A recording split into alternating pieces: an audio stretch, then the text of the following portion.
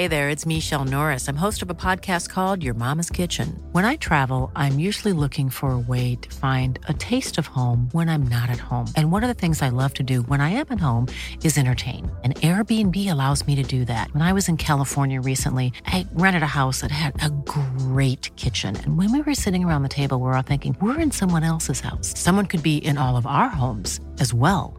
If you have a home, but you're not always at home, you have an Airbnb. Your home might be worth more than you think. Find out how much at airbnb.com/host.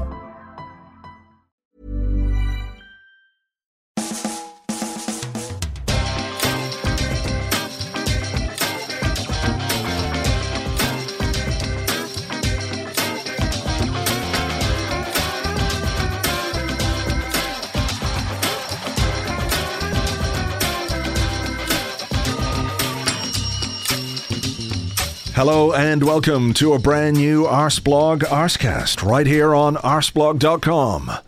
Sorry, I forgot to shut the door. Anyway, how are you? Hope you're well. Things are strange, eh? Things are different.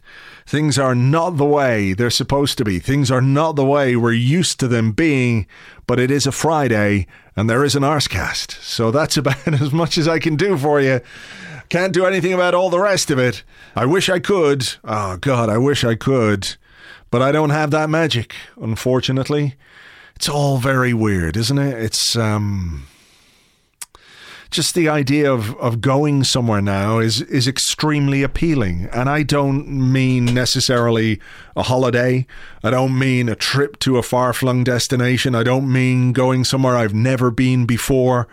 I'd just like to go to my local and just have a pint down to Onshaw on Camden Street and have a pint of Scraggy Bay and eat a packet of peanuts and sit there and watch the regulars come in and out and notice all the people that you notice around town. You know, if you live in a city or if you live in a specific area of a city, you will see people on a regular basis. They may not know you, they may not recognize you, but you recognize them because you see them every day of the week. You walk down the road and there they are. There's the man who has the bandage on his head. Every time you see him, he's got a bandage on his head. He's carrying a newspaper and he's got a bandage on his head, a fresh one. What? Why? Why has he got I don't know why he's got it, but he's got it. He's there and I see him or saw him almost every day of the week. The cast of characters that are in your life that you don't even realize are kind of important to it because they give you this sense of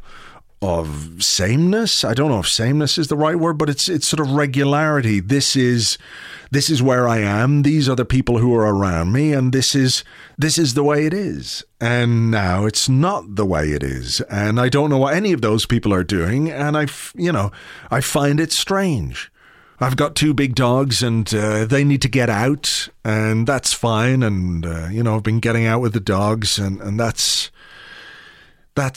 some measure of normality because dogs don't know that there's a pandemic. Dogs don't care that there's a pandemic. There's a park to go to. There's a stick to chase. There's a rock to pick up. There's a river to wade through.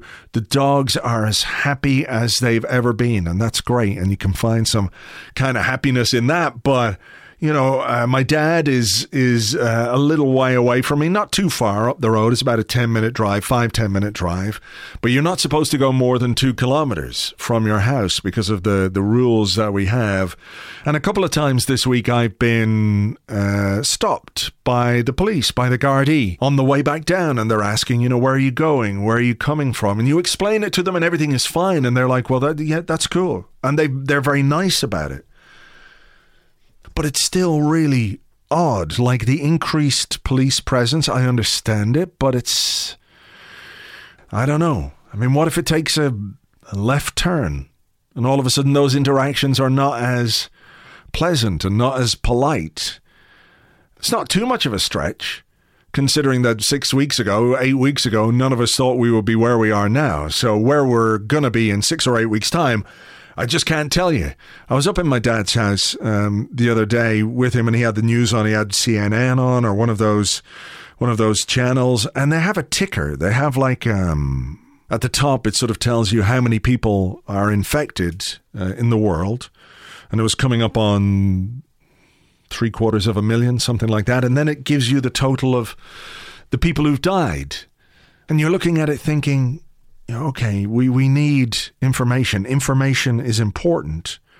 But where's the balance between telling people what they need to know and something that's, a number, an abstract number there for a kind of weird entertainment way? I don't know how to describe it. Like it's just going to go up and up and up and up and up. Like, do the numbers change color? Do they flash red as they get higher? I don't know. I just find it quite surreal looking at stuff like that. But what can you do? Other than talk about it at the start of a podcast to make it a profoundly depressing intro, my apologies. I do apologize for that. This week we have been doing lots of stuff to try and keep you entertained. Of course, we had the Arscast Extra on Monday, and we had a great podcast with Ian Wright talking about David Rocastle on Tuesday. And for our Patreon members, there was an episode of My Arse, in which I talked to an Arsenal fan about their life and times as an Arsenal fan, which kind of was the case, but not necessarily, with Philippe Auclair, who you've listened to on this podcast many times before, but he has another life, another side to him, and we explore that on the Patreon. Also, we did a live stream, myself and James and Elliot from the Arsenal Vision podcast, and we will try and do as much as we can to keep you entertained, distracted, and vaguely amused. I think if I can keep you vaguely amused over the coming weeks and months, I'll be content with that. So let's get on with today's show. My first guest is a football writer. He's been on the show lots of times before. Delighted to welcome back Daniel Storey. Hi, Daniel. Hi there, you all right? I am all right. How are you doing? You know, as a freelance football journalist, these are trying times. They are. I'm very lucky to have a book project ongoing, and I could hug and kiss both the subject and the publisher at the moment. And after that, it will go very quiet, I think. May, June, July, potentially. But, got my health, and that's the main thing. That's a very good way of looking at it. Well, what are you missing most about football? And, look, I know there are big, wide issues that should concern us all and everything else. And I think what's going on is putting football in perspective for a lot of people. Nevertheless, football is still a great thing. You can think football is still a brilliant thing and realize it's not the most important thing in the world. So, what are you missing most, if not necessarily from a work point of view, but just as a football fan? The live matches, obviously, both as a journalist and as a fan. Clearly we have a summer break and we have international breaks every year, so maybe it feels a little bit like that at the moment, but it's that removal of footballers' normality, I think, that is hampering a lot of people. It's at a time when everything else is non-normal and we're having to change our behaviours and change how we live. I think not having football there is that constant, and it has become a constant over the last decade. Yeah, that's the real punishing thing for me. Feels like football would be a great thing to tide us over during this. If we had football, it'd make things easier. But of course, that's not the case, and it might not be the case for some time. We'll come to that in a moment. But just reflecting on what's happening in the game and what's happening in life and society and all of those things. What we think will happen with football and what is going to happen with football are very difficult to predict, because the scale of this virus and the impact that it's having on everybody is unprecedented, and it changes so quickly from one week to the next. We've seen stories this week, for example, about player wages and staff at certain clubs being let go or being asked to take part in government schemes and those kind of things. How do we view football clubs and how they treat their staff at this moment in time? Because some of them are obviously doing the right thing and committing to paying staff and casual staff. Others are seeking to take advantage of government schemes, etc., etc. Should we be surprised that in some cases there's a lack of what you might consider morality from football club owners? I don't think we should be surprised, if I'm brutally honest. I feel that this is a period of our lives after which we will come out with pretty changed views of our priorities and of what really matters. And I think football would be too arrogant if it believed it could exist outside of that. It has long existed in its own bubble in terms of cultural finances and rapid wage rises and transfer fees. But I think football is going to have to realise that it isn't able to escape that anymore. And those people, those owners who choose self-interest and greed over morality, history will judge them accordingly. I honestly believe that, and I honestly hope that. I hope that we don't get to a stage where, when football does immediately come back, and let's say it opens with a transfer window, that clubs who are then pursuing £20 million, £30 million players who haven't looked after their casual staff, I hope the game will judge them accordingly, because it's disgraceful. That government retention scheme was intended to avoid mass redundancies and was intended to help out those companies, those businesses who wouldn't be able to survive otherwise. Football can survive. The big Premier League clubs can survive without mass redundancies and this scheme. And choosing to use it, to me, feels like a pretty dismal move, if not surprising.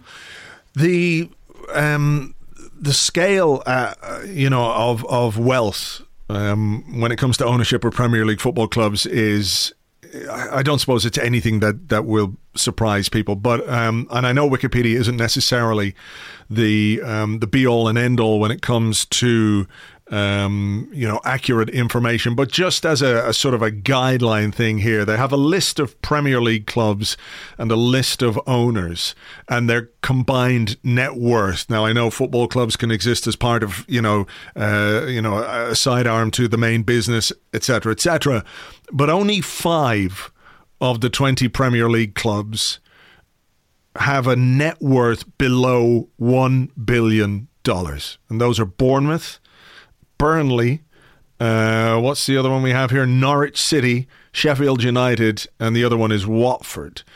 Every other club is well above $1 billion. And you're looking at some, for example, Arsenal. Its relevant Stan Kroenke's net worth is enormous, estimated around $9 billion. We know about Chelsea. We know about Manchester City, Liverpool, Manchester United. All these clubs have these vast resources. I want to ask you about players now in a minute, because there is a certain a growing idea that the top players should take wage cuts, which could help the rest of the staff at the club, and we've seen that happen in other clubs in other countries. But shouldn't the focus first and foremost be on the owners, because they are the ones with this vast wealth, even if it isn't all cash in hand and liquid?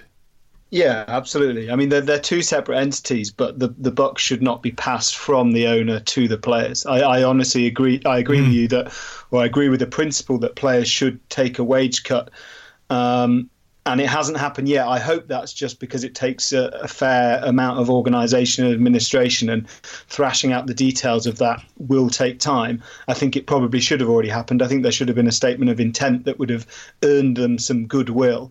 But I do believe that will happen at some point. But the owners should not be allowed to pass the buck. These owners have got into positions of vast wealth, probably through the same business practices, the same pursuit of wealth that is formulating some of their opinions now, which is that, well, I'm going to look after my own interests first, and there's no reason why I should take a hit just because there's a coronavirus. But there's a morality to this. It's not purely business. Football clubs like to play fast and loose with that idea of being businesses. They like to pursue a capitalist dream, but then they also enjoy an incredible amount of loyalty from its customers.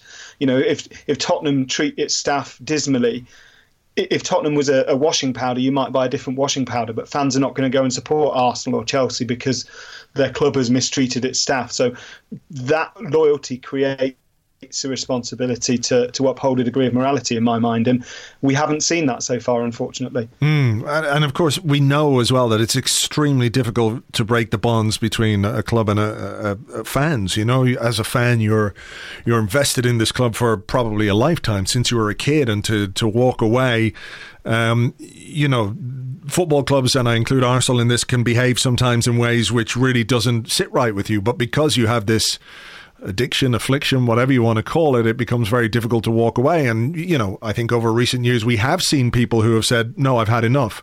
I don't like what this is. I don't like the way it's going. I don't like the way I'm treated as a customer, a client, a source of money rather than a fan or a supporter. And that ties into the business side of things. So, yeah, I mean, there is I guess, a sort of inherent desire or belief on the part of a football club that they can behave in certain ways because they know that they're not going to get a great deal of kickback for it. Yeah, exactly. But I do believe honestly that this is a sea change moment for our society and our culture in general. And I think people will be more prepared or less prepared to turn a blind eye to that sort of behaviour. You mentioned fans. If clubs continue to charge ever increasing ticket prices, well, people are going to be less financially well off after this. They're going to have to make sacrifices. They're going to have to make choices. And the reality is, if they believe that the club is, over this period, has not looked out for them, has not looked out for the casual staff, has not looked out for those on the very lowest, with the very lowest ability to cope, then I think it will create a backlash. I think we're probably already seeing that. Just in terms of the players and the idea that players should take the top players should take a pay cut, in order to help the rest of the club survive, and there's something honourable about that. Again, you come back to the idea that maybe it shouldn't be like that, but it is a reality, and it is potentially something which could help a lot of football clubs.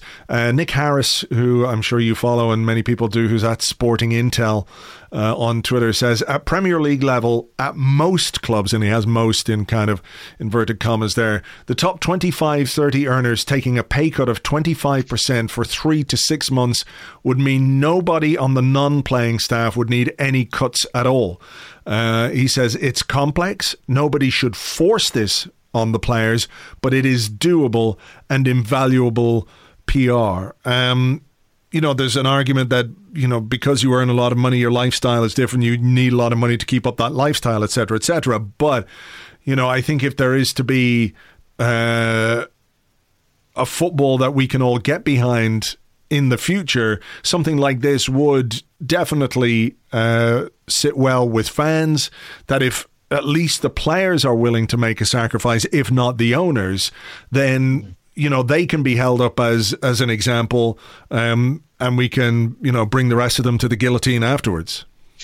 Yeah, I mean, my personal view is that players shouldn't take a wage cut for its own sake, because I think that just saves the club money, which is not really what this is about. I think that there has to be a scheme whereby the money that the players saved is fully counted up, and that money, as we said, should go to that non-playing staff, and also I think should go to subsidising ticket prices and travel for supporters when this is finally over. Because I think if you could do the figures and let's say players take a cut, and for example it creates a pot of £10 million over 3 months or 6 months, that £10 million is then quantifiable and can then be divvied out accordingly, whether it's community schemes, whether it's playing non-playing staff, whether it's subsidising ticket prices. It has to be a cause of giving something back. I'm not interested in players taking a pay cut purely to save the club money, because the reason for them to do that is to create a wealth distribution at a time when the country needs it most. Are you in any way surprised that at a time when in many countries businesses are being told you cannot open, small, medium, even some large size businesses are not allowed to open because they're not considered essential services. And we understand, I think, all the reasons why those restrictions have been put in place, to stop the spread of the virus and to flatten the curve and to get ourselves, back on track, as a society, and to ensure that people's health and well-being, is protected. Old people are not just there to be sacrificed for this virus so we can continue with capitalism. So, people who really can't afford to do it, people who live month to month in terms of their wages, their income, their rents, all childcare, all those kind of things, and business owners who need to be open day after day, week after week after week to keep their businesses going and liquid are now, in a situation where they just cannot do it. They are not allowed to do it. And yet we're hearing constantly about these ideas about football being brought back, games played behind closed doors, as a way of fulfilling contracts that they have with broadcasting institutions. There's an interesting story this morning on the Evening Standard by James Ollie. A law firm is claiming that overseas broadcasters are exploring the possibility of suing the Premier League if the current season is not completed. And apparently in France, Canal Plus is not paying the next batch of money that they have to pay to the France Football Federation or the Football League in France to broadcast their games. So these monetary concerns are driving this idea. Why is football, or why should football as a business be any different from anyone else? Yeah, it shouldn't. It is, as I say, it has enjoyed this pedestal that it stood on above pretty much every other cultural entity in this country and globally. And this virus, the one thing about this virus is that it pays no respect. It's completely universal. Nobody can stand above it and say, well, we're not affected. I know that they have this idea of creating camps where squads and players can stay in, but it just doesn't work for me. We have to remember that the Premier League was perfectly happy for games to go on until Mikel Arteta contracted the virus, and it was only him contracting the virus that stopped them carrying on playing matches. It wasn't the idea of, well, hang on, the country is entering a time of crisis here. Maybe we need to take a look at ourselves and look at what really matters. It wasn't that at all. And as you say, the arranging of games, the desperate clamour to get games put on is not to provide that sense of normality to supporters. It's not to provide that link to a social pursuit that they consider dear. It's a pursuit of television money. Nothing more, nothing less. The perception, I think, is that football clubs are rich, which they deal in huge amounts of money and everything else. But I think when you look at the profits that they turn, they're not necessarily massive when it comes to, big industry. Do you think there's a sort of panic on behalf of the football clubs that the way that they operate is so dependent on, obviously, television money, gate receipts, things like transfers, which may or may not be anywhere near as lucrative as they were beforehand, that it's sort of bringing into focus the precarious nature of the way these clubs operate, buying a player and you pay the transfer fee over X amount of years and what have you. And that makes sense because you can't just pay £100 million in cash for a player if you're buying that kind of a player. But it does sort of suggest that maybe they need to think about how they're run and how they're operating as businesses. If a shutdown for just even 6 weeks, 8 weeks, maybe 3 months can have such a profound impact. Yeah, 100%. I think this is a huge wake-up call for English football, clearly not just at Premier League level, but we hear often about this idea of a football family, and it's a very sugary cliche, but we are finding out now that clubs are going to have to help each other if we want our league structure to continue as we have known it for so long. And if we consider the English league structure to be sacrosanct as a traditional and a historic entity, then there is going to have to be some degree of wealth distribution, because otherwise it will simply not exist as it does. It really won't, because nobody could have foresaw, or nobody could have seen a period of 6 months without any football. But it doesn't say much for the precarious nature of those clubs that they cannot exist. And let's face it, we'd already seen before the coronavirus that the Football League was creaking, that clubs were on the very brink of financial apocalypse. And this has only brought that into starker focus. And what about the idea that players, if again, coming back to the idea that if your regular Joe Soap can't go to work because it's not safe for him to do so, because, you know, either for him or for everybody else, this sort of chain of infection or whatever. What about the idea that footballers, just because they earn a lot of money or just because we need entertainment, should be asked to do this? It feels, you know, that camp idea that was put out there earlier in the week or late last week. You know, to me, that felt very much like almost a dystopian entertainment conglomerate thing that, okay, these guys are kind of expendable. It doesn't matter what happens to them as long as we get our football fix.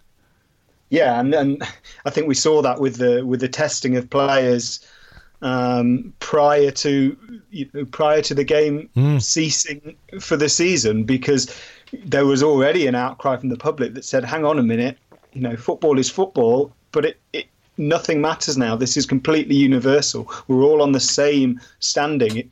If tests are available, then why are they not being given to NHS workers in hospitals? You know, I don't want to stray dangerously close to the give soldiers footballers wages line, but we are getting closer to that standpoint now, I think, where we have to assess football's importance in the context of a global virus. And the reality is it doesn't matter. And the reality is that our resources now must go to the most vulnerable, must go to those who are most able to fight the virus, not those who are most able to entertain football supporters. Yeah.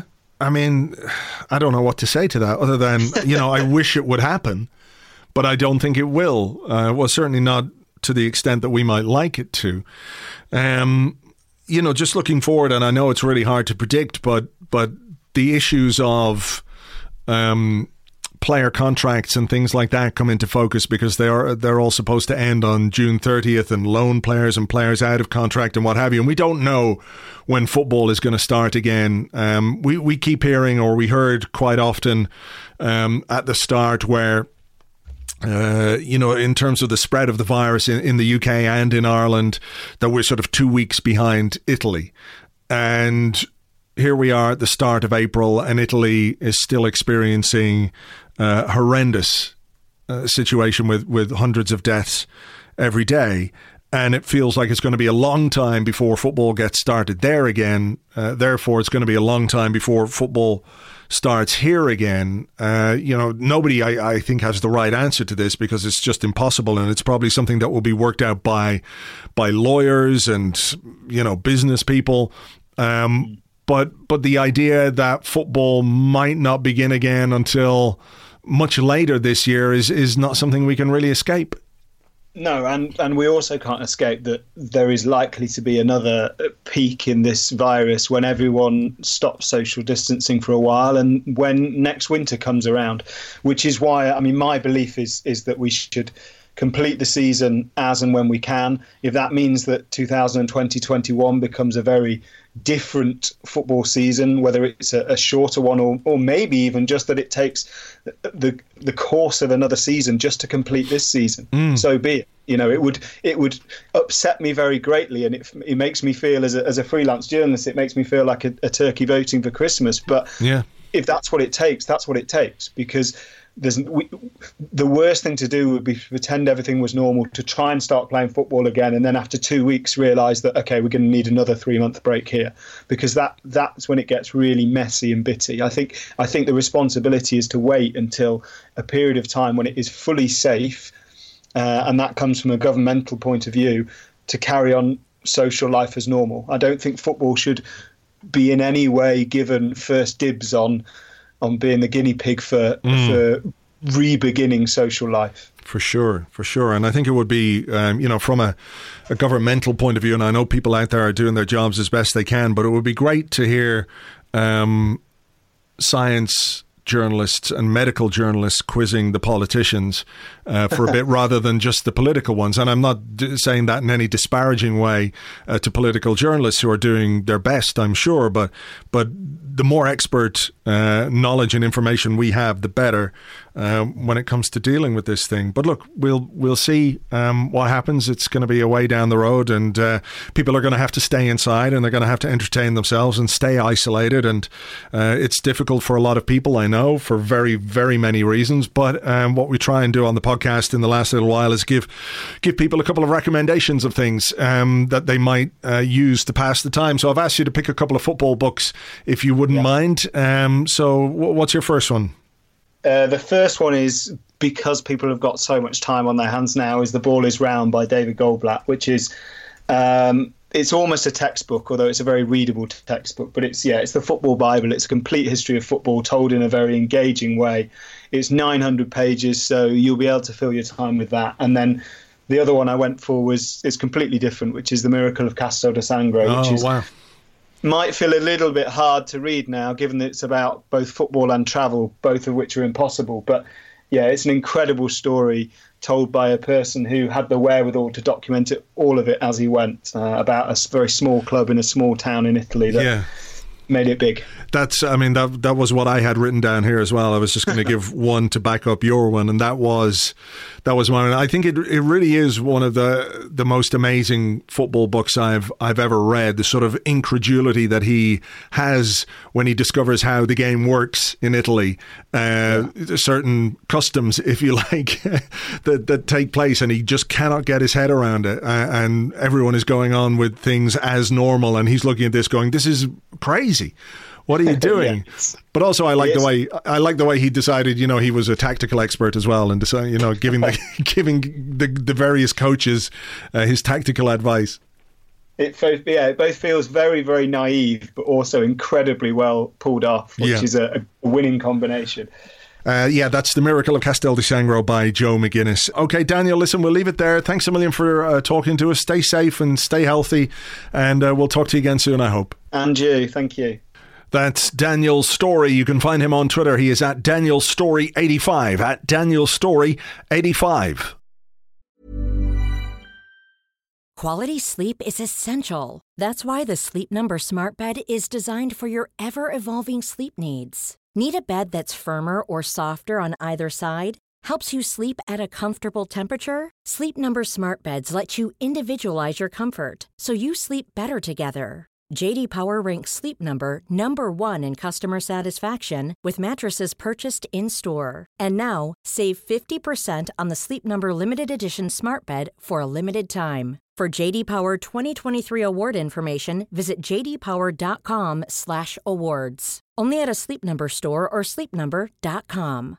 This is Paige, the co-host of Giggly Squad, and I want to tell you about a company that I've been loving, Olive & June. Olive & June gives you everything that you need for a salon-quality manicure in one box. And if you break it down, it really comes out to $2 a manicure, which is absolutely insane. It's also so easy to get salon-worthy nails at home with Olive & June. The difference between how your nails used to look when you did them yourself and now with the Mani system is a complete game changer. The best thing about Olive & June, too, is it's a quick dry. Dries in about 1 minute, lasts for 5 days, and full coverage in up to 1 to 2 coats. Visit oliveandjune.com/perfectmani20 for 20% off your first system. That's oliveandjune.com/perfectmani20 for 20% off your first system.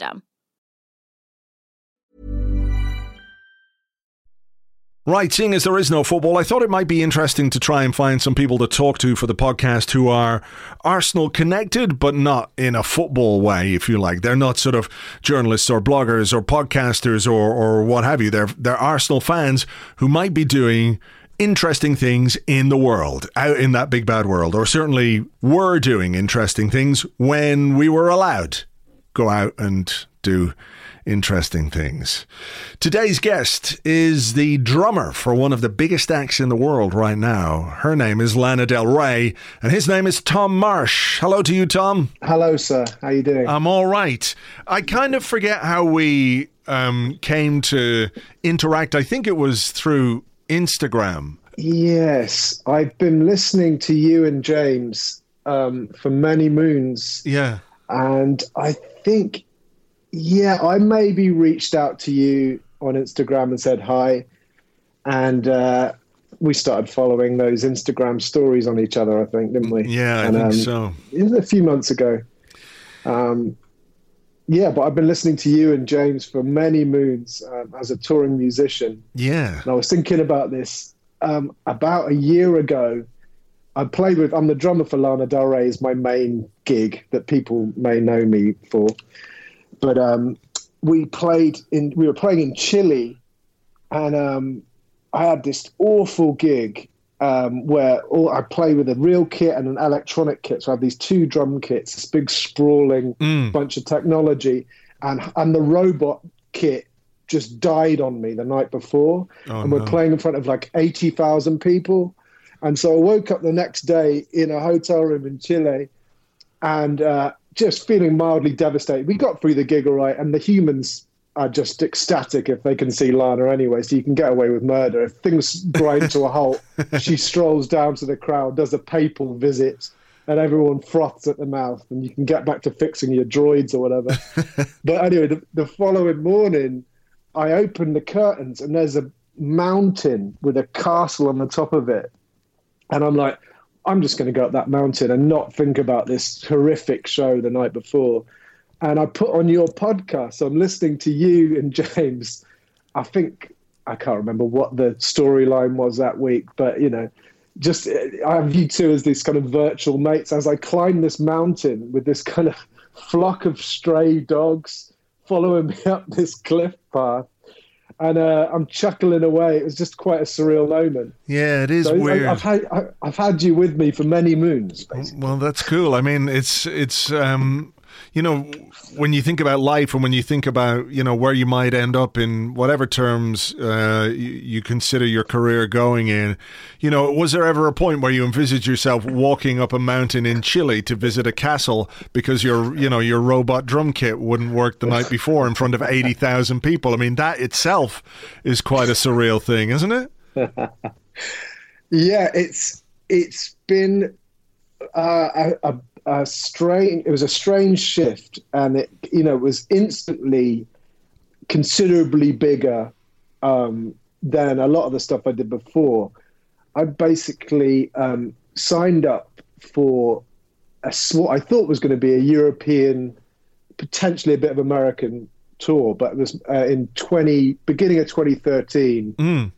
I thought I was signing up for 6 months, and now I'm in my 8th year.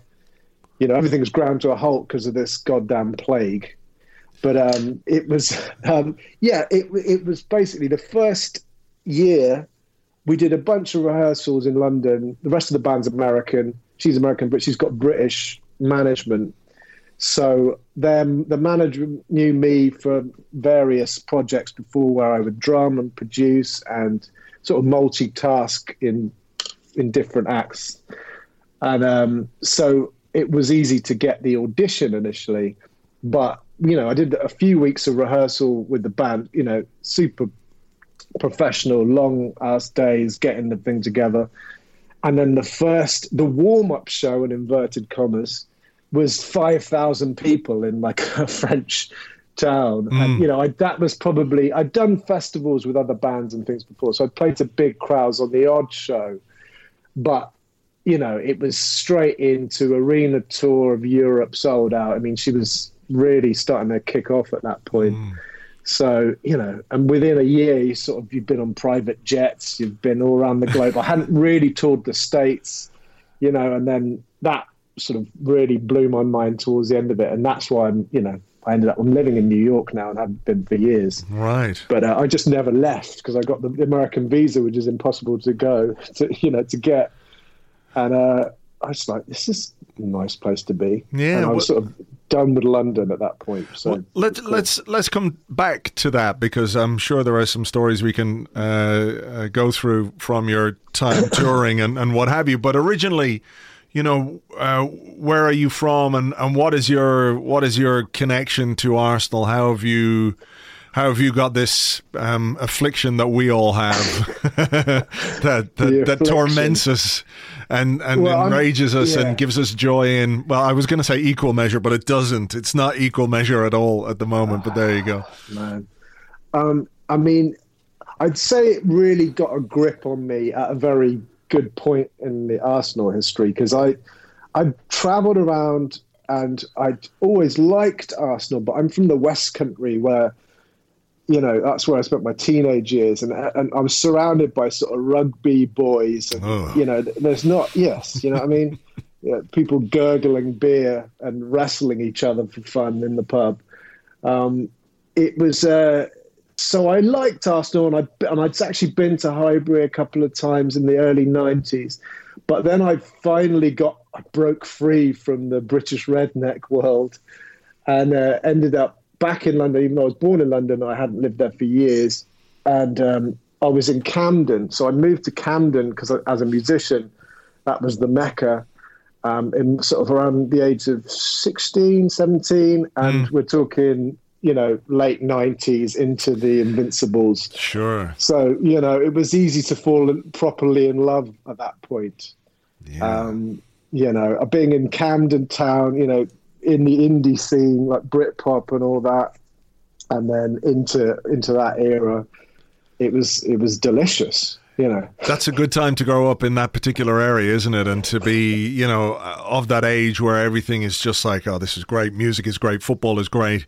Yeah, man, yeah. It was great. I have very fond memories of that. I was working in nightclubs, pulling pints and zigzagging my way home, and just it was a delightful time, basically. So, what was music always your chosen career? Because I was looking around, before I talk to someone, I do try and find out a little bit about them, and I found a bit on you on a LinkedIn thing, and you play guitar, drums, sing, keyboards. I mean, that's quite a lot.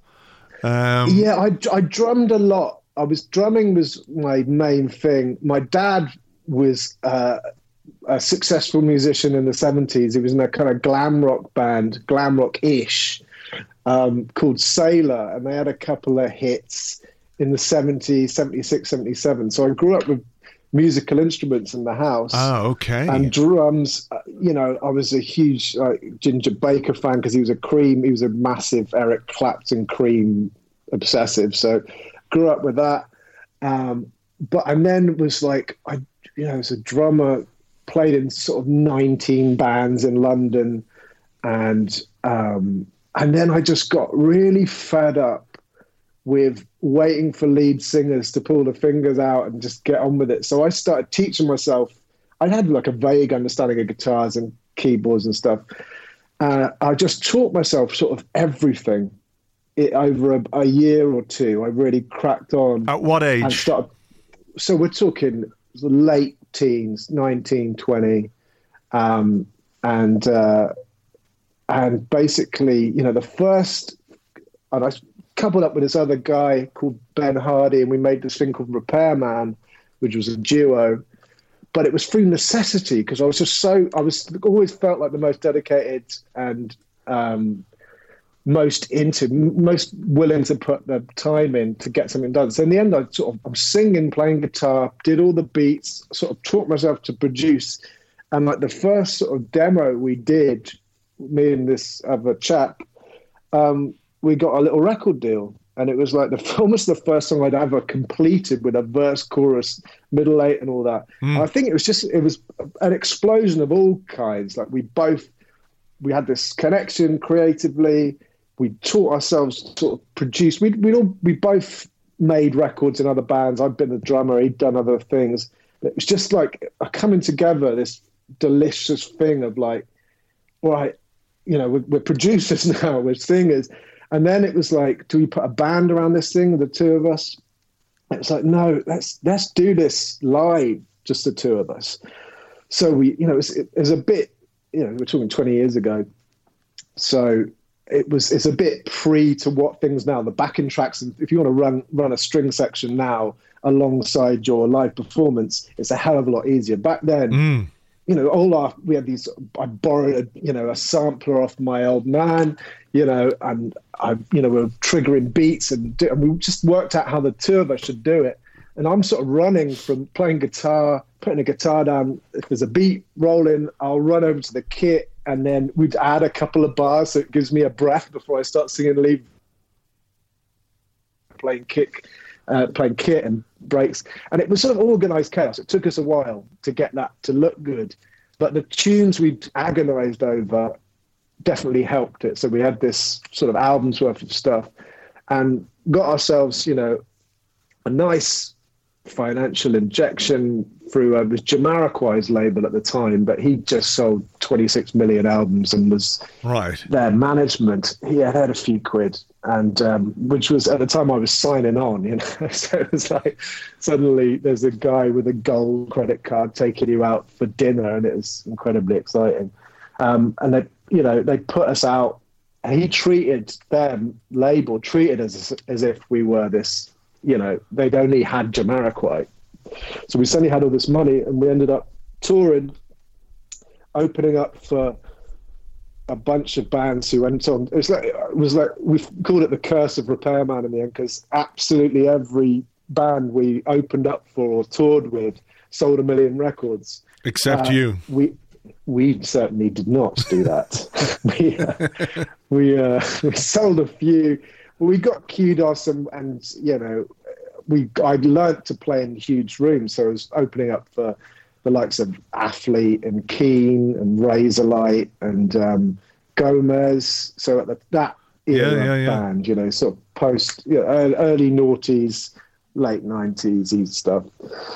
And from that's how, like, some of the Lana's management knew me as the Repairman drummer that was a producer, you know, and after Repairman finally ground to a halt, I sort of pushed my skills more into composing and doing film scores, and did some commercials for my sins, which is and things like that. Moved to Brighton and did that alongside still playing in other bands and drumming and producing and stuff. But I think to get in the Lana world, they were interested in people that had some of those other skills, because she's got such a mixture textures and beats and things. So. Yeah. So I mean, what's your I mean, can you choose between live and the studio? I mean, do you prefer one over the other? I mean, I guess if you're touring the world, the studio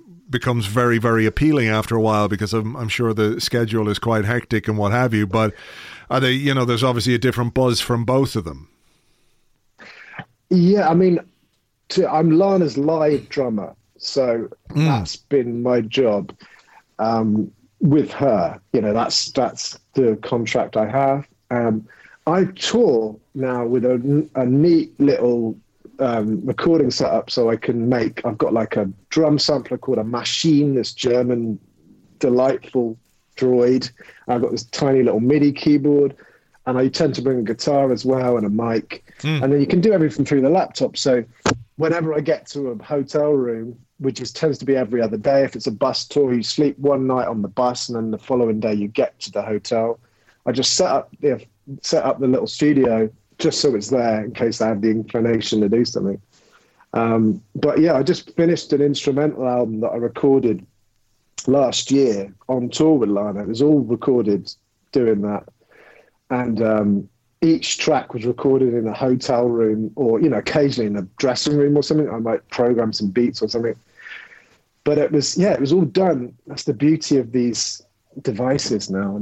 I managed to get a decent enough sound, and I mixed it. You know, I get back to Brooklyn and mix it with an adult, just feed all the stuff through someone else's gear and pimp it, make it sound shinier. Yeah. So what's the best thing about touring? I mean, is it the actual gigs themselves? I guess, you know, that live experience.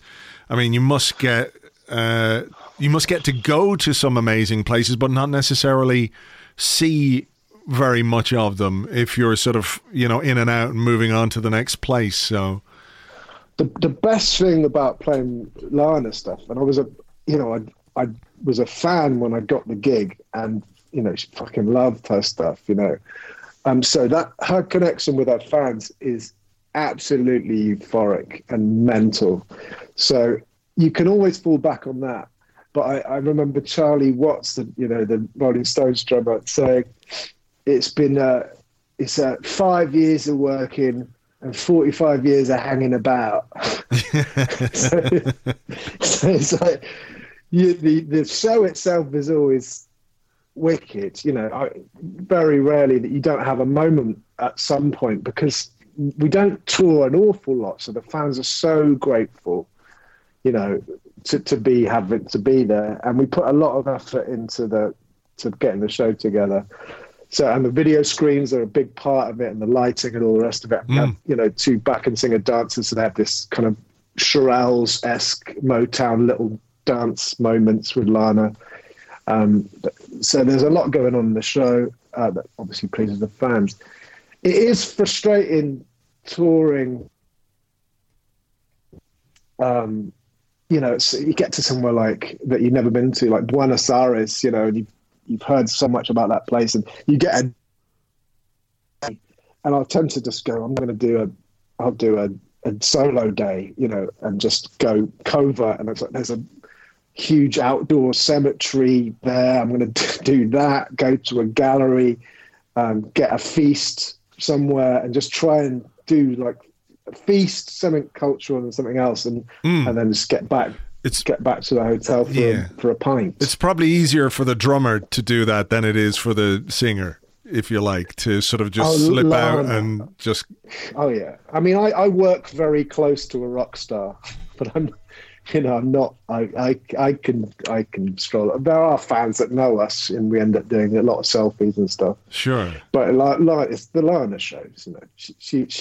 She has to go out covertly and in disguise or whatever if she wants to do that stuff. Yeah. I mean, what sort of crowds are you playing to? I mean, you said in Chile it's 80,000. I mean, that's... Well, with this plague that's stricken mankind, we were about to do... I mean, this was very exciting year. I was looking at the calendar. I was like, this is... Because there was festivals that we've done before, but we've gone up the bill to either like headlining or penultimate. So we were going to play Glastonbury Pyramid Stage. Oh, wow. Which we played before, and obviously as a West Country boy, we played that in 2014, and it was the stage that, you know, got me. You know, I was seeing Radiohead in 97 there, seeing The Cure when I was a tiny kid, because my mum used to do a stall at Glastonbury, so I'd go as a kid and see this stuff, always on the Pyramid Stage. So we got to do that in 2014 in the broad daylight in the afternoon, and it was, you know, singularly the most terrifying and amazing day of my life as a musician. But we were meant to be playing that. I think we were going to be on just before the headline, which would have been Kendrick Lamar on the Friday night. And then we were going to do Coachella, you know, closing, or like same again, second to last before Frank Ocean. That's been, they've all been pushed. Glastonbury's obviously put off till next year. Coachella and the Lollapalooza South America tour, which is what I was really looking forward to, which is the biggest shows we played, which is, you know, headlining, but like 100,000 people it was in Brazil last time. Wow. And so there was 5 of those, playing Paraguay. We've never been to Paraguay, but Chile, Mexico, Brazil, and 4, 5, Argentina. Yeah. So those have been moved. And there's a bunch of other festivals, some of which have been postponed or cancelled. Then we had a European tour, which got postponed as well. So that was playing in the O2 and things like that. So a bunch of, you know, I never played the O2 before in London. That, you know, lots of big ambitions that have been put off.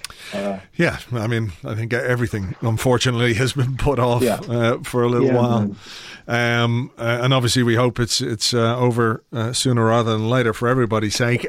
Just sort of finally, just bring it back around to Arsenal. Can you keep up pretty well on the road, and do you sort of try and mix with some of the other Arsenal fans, because obviously there are a load of Arsenal fans in New York? Actually, there's a Dublin band. I know you're a Dubliner. Yeah. Is that Fountains DC?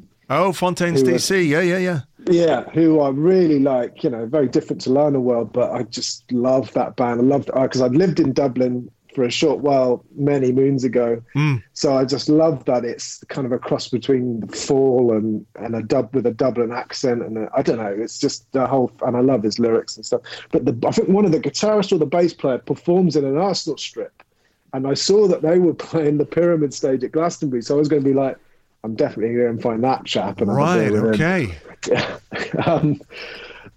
Yeah, I mean, you and James honestly kept me sane and kept the soap opera. It feels more like a rolling storyline now because there's so much content and so many places to be getting it. So, I listen to a lot of the podcasts.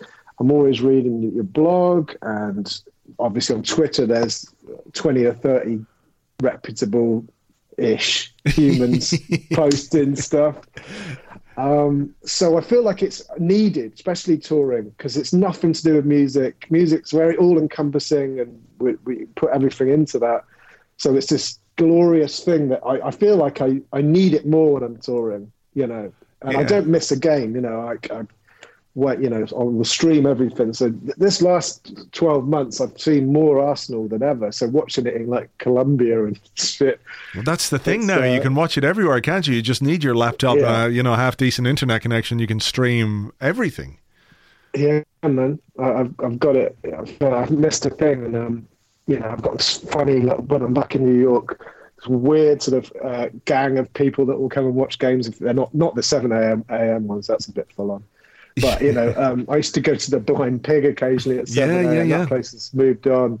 And I remember the first time going into, I think it was a European thing. No, it was a Premier League game, 12 o'clock kickoff, so it's 7 a.m. And there was like 100 hammered Americans. But I found a few expats that day, and they ended up being part of my clan of, going to see games. But it's a shame the Blind Pig has moved on, isn't it? Yeah, it's gone now. But I mean, I think there's a new bar uptown. I can't remember the name of it. There's O'Hanlon's as well on 14th, which is just down. Yeah. So, hello to we Tom if you're listening. As well. Oh yeah, Woodwork. That's over in Brooklyn, isn't it?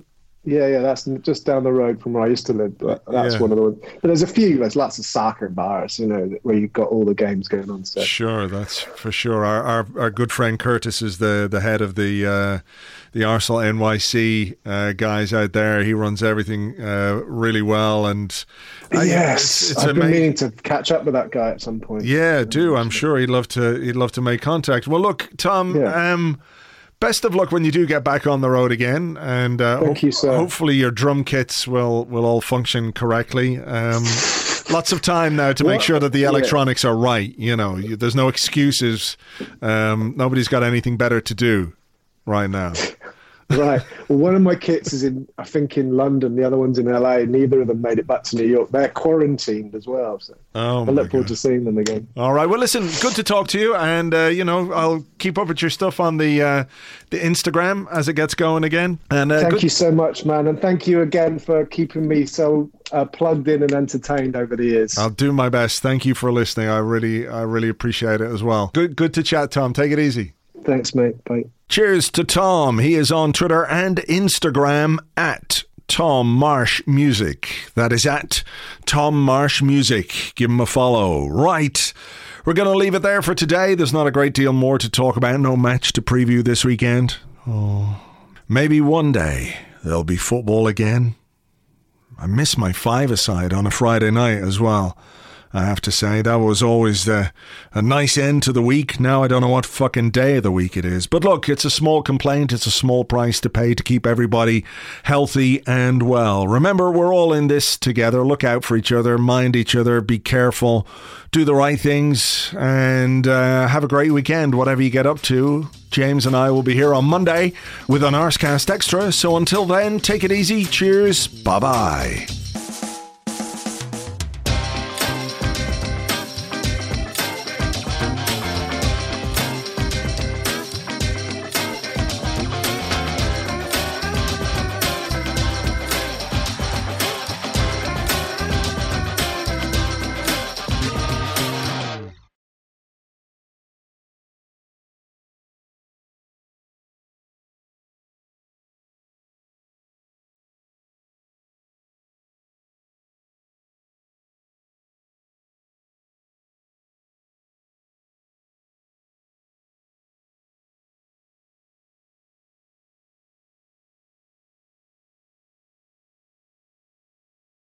Arsenal Football Club today announced that players would be returning to training as soon as next week.